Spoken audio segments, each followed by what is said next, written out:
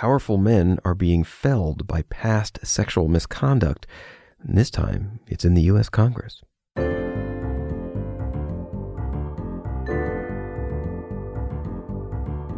Welcome back to Cup of Politics. I'm Paul Singer, the USA Today Washington correspondent. After 5 decades in Congress, Michigan Democrat John Conyers resigned this week. He's the first lawmaker to step down because of allegations of sexual misconduct. He was quickly followed by Minnesota Senator Al Franken, also a Democrat, who resigned after a stream of allegations that he groped women. Conyers' resignation was a dramatic end to a storied career in Congress. Even after the first charges against him became public, House Democratic leader Nancy Pelosi called him an icon and was a little bit tentative in criticizing him. It's worth noting that Conyers has survived scandal before, but in this climate, sexual misconduct was a bridge too far. Todd Spangler, the Detroit Free Press Washington correspondent, has covered Conyers for years. We invited him to come talk about the stunning end for the longest current serving member of the House.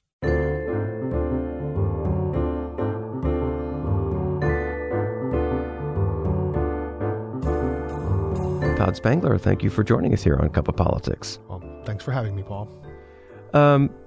So let's talk first about the facts of what happened to Congressman Conyers. How did these allegations of sexual impropriety first emerge, and sort of how did these dominoes fall? Well, it all began on Monday, November 20th, when BuzzFeed published some confidential documents, including a complaint and a settlement by a former staffer of his. We know now that's a woman named Marion Brown, but at the time we didn't know her name. And it alleged sexual improprieties, touching, rubbing, him propositioning her on a couple of occasions. And that's when it started to come out. There were some affidavits that were filed along with that also accused the congressman of making improper remarks, of rubbing women's legs and things like that. And that really got it going. Now, he denied those, right? Yeah, he's denied everything. I mean, from then up until now, we've had at least 6 people come out publicly and say that he harassed them or behaved otherwise in some improper way to them. And he's denied all of those allegations. I mean, there has not been one that he said, maybe I was wrong or something. He hasn't done any of the sort of Al Franken things saying, maybe I was misread or my intentions were misunderstood. He said, didn't do it, flat out, never happened. Or he didn't say never happened, but he said, I didn't do any of this. Did he apologize? No, there haven't been any apologies to speak up to these people. Now, he has said their claims should be heard. You know, they have every right to bring them. Just that I don't know where this is coming from. I don't understand these claims, and they didn't happen. Now, he did settle a case, but again, that doesn't really mean anything, right? He can say he settles a case because he wants to make it peacefully resolve instead of... Yeah, I mean, and that's what he said. I mean, when he settled this claim with Marion Brown back in 2015, as she filed it in 2014, he paid her $27,000. I mean, a little more than $27,000. And it was this weird, there's dollar change amount. And the reason for it is, he says, is that this is a severance package. This is money I want to give you because you've been a long-term employee, but I don't want there to be protracted litigation. I don't want any hard feelings. I expressly deny any and all of your claims. And he signed that and she signed that. Mm-hmm. So, yeah, I mean, these settlements, generally speaking, are brought up as if they are, we don't want protracted litigation. We don't want to drag anybody through the mud. Right. So how do we get from, this report that there was a settlement where he didn't acknowledge any wrongdoing? Nancy Pelosi at the first version of this said, well, he's an icon of the House and should be heard. And I believe both she and Mr. Conyers said, well, the appropriate place for this conversation is the Ethics Committee. Let them review it and decide whether it's a bad thing. How do we get from that to this week he resigns? So as happens in these cases and has been happening with Senator Franken, is that one begets another, begets another, begets another. That initial report had, again, one person filing a complaint, 4 other people saying they had either seen or experienced harassment themselves. After that, we get a Washington lawyer, Melanie Sloan, who comes out and says, Conyers called me to a meeting where he didn't have his pants on. Not that she thought it was sexual harassment, but that, that happened. I've been to a lot of meetings in Washington. Well, I just like to point out I've never been to that meeting. Well, I don't want to start going to them either. Exactly. Another case where a former employee, Deanna Meyer, comes out and says, he grabbed me 3 times when I worked for him in Detroit. Other people just start coming out. There's a lawsuit that was filed, then withdrawn, alleging certain things. So once you get on it, that drumbeat starts happening. even with all of those allegations, what really happened along with that made this occur is people on the Hill started saying, you got to go. I mean, you initially have the Black Caucus who's making some calls to him saying, come on, John, you want to protect your legacy, move on. But he's resisting that somewhat. That puts them in a bad place. Pelosi comes out after some more allegations and says, as far as Capitol Hill is concerned, we're going to be sure that everyone who works here, who might be a victim of this, whether it's staff to staff, member to staff, member to member, understands it's all over. There's a new day, and the courage of the women coming forward is something that is making a big difference. I'm done. You got to go. And Jim Clyburn, the number 3 Democrat in the House, a longtime member of the Congressional Black Caucus, he gets himself into kind of a corner where he maybe makes a comparison with false allegations before that he maybe shouldn't have made. I think feels like he's got to come out and call for Conyers to resign. When he does that, it's really just a matter of time. I think about on Tuesday a week ago, Conyers, as this all was happening, suddenly quits Washington, flies back to Detroit. Right, checks into a hospital. It said stress-related injuries. He didn't go to the hospital first. He goes home. And then when he goes home, the media is camped outside of his house. His wife comes out and berates them for being there. Within 24 hours, he's in the hospital, stress-related symptoms apparently, spends the rest of the time, in the hospital up until this Tuesday when he retires, resigns, right. whatever the language is. Yeah. So Conyers is 88 years old, right? I mean, he's been at this for a while. He's been in the House for 53 years. Yeah, he was first elected in 1964. So he survived previous scandal. Yeah. Talk a little about that, like sort of why this is different than that. Well, those previous scandals didn't get anywhere close to this. I mean, in one of those cases, that was a matter of, was he using staff to babysit and do personal things? And he got, into a little bit of hot water with the ethics committee about that. They ended up sort of slapping on the wrist. He said, I'll train my staff to make sure they know what their responsibilities are. But I mean, Paul, there's lots of members of Congress who rely on staff to do laundry and, hey, I'm working hard. Can you watch the kid? I mean, and walk the dog. There certainly was evidence that he went beyond that, having them drive their kids to school. But it never rose to the level of, sexually harassing someone. The other thing that happened with Conyers most recently is he paid about $50,000 to a former chief of staff who she left under a cloud, something unrelated to the actual office, but receiving stolen property. And she left. Conyers said, I got to get rid of you, but I want to give you a severance. You're my chief. You're my chief. You're my top person here. So he pays her out of office funds instead of finding some other way to do this. Well, there's House rules that say you really can't pay somebody for time they didn't actually work. So right.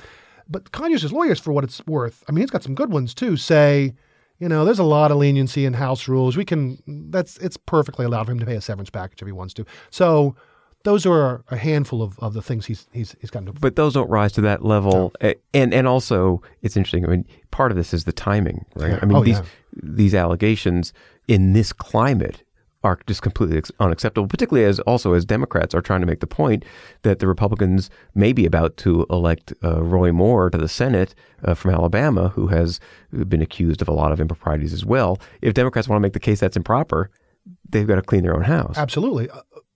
And this is Conyers has kind of complained about this in the message that he had Congresswoman Sheila Jackson Lee from Texas, an ally of his, read on the House floor on Tuesday as he was retiring. He said, in this current environment, I can't get due process, and that's really, by the way, not sitting well with a lot of members of the Congressional Black Caucus who do wonder why some other folks, like Farenthold of Texas, are not coming under the same kind of firestorm of criticism that Conyers, the calls to resign, as Conyers has, saying, the guy was kind of owed some due process and didn't get it in his case. Let's talk a little bit about the length of his career and what he is. There will be positive things he is known for. This won't be the only thing on his gravestone, right? You wouldn't know that today. I mean, there was and haven't been anybody standing up on the House floor to say what storied career. I mean, this guy was the 6th longest serving member of Congress in its history. I mean, it's amazing how long he's been around. No other African American has served that long. He's been, he marched with Martin Luther King. When Rosa Parks left Alabama, she came to Detroit and he hired her. I mean, and she retired from his office. I mean, this is, and that's the stuff on the surface. I mean, this guy, as a top Democrat and the chairman for a while on the Judiciary Committee, was the guy who pushed for voting rights laws and pushed for getting rid of mandatory minimum sentences. He did a lot on the judicial reform and a lot of that's going to get lost. I mean, a lot of that's not going to really be remembered. I mean, in 68 when the riots happened in Detroit, he's a young congressman who's standing on top of a car trying to get people to calm down. I mean, those images are still out there, right? And they're not going anywhere. But right now, at least, it seems they're just subsumed by this scandal, and perhaps rightly so. One last thing. I guess the reports are we may have a Conyers after Conyers, right? There will still be a Conyers in this race to replace him? Yeah. I mean, it's a known family, and certainly it's a family brand in Detroit, and there's no dearth of people in Detroit. I mean, people did show up at a rally on Monday, to say he needs due, not dismissing the claims necessarily, but saying he should get due process for this, effectively telling him not to go. Mm-hmm. So as he resigns, he endorses his son, John III.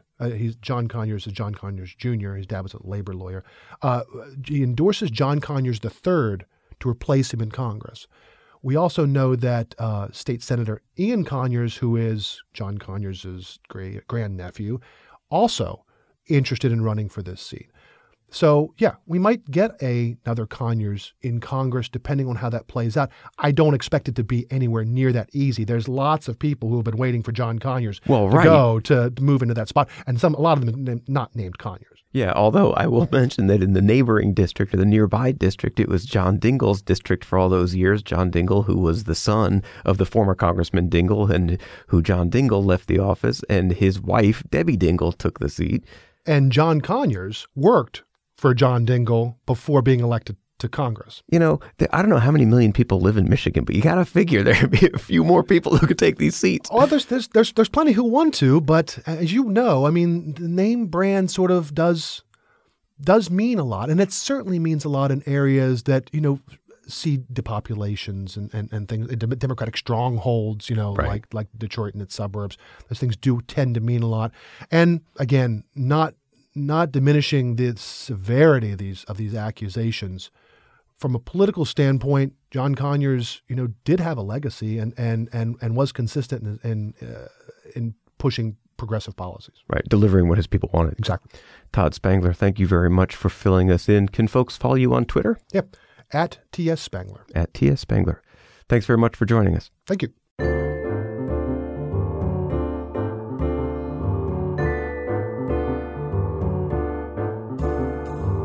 The drumbeat against sexual harassers continues on Capitol Hill, and it seems very likely that Conyers and Franken will not be the last lawmakers to lose their job over it. As always, you can get all of your politics coverage at usatoday.com. Check out our On Politics blog, and we also tweet our political coverage from at USA Today DC. And if you like, you can follow me on Twitter at Singer News. If you liked what you heard today, we hope you'll subscribe to The Cup of Politics on Apple Podcasts. It is a free and easy way to make sure that you don't miss an episode of Cup of Politics. You can also find us on SoundCloud, Stitcher, and wherever else you get your podcasts. Many thanks, as always, to Taylor Macon, our producer, who's doing such a great job of making us sound good. And thanks, as always, to Chris Moscatello for our lovely theme music.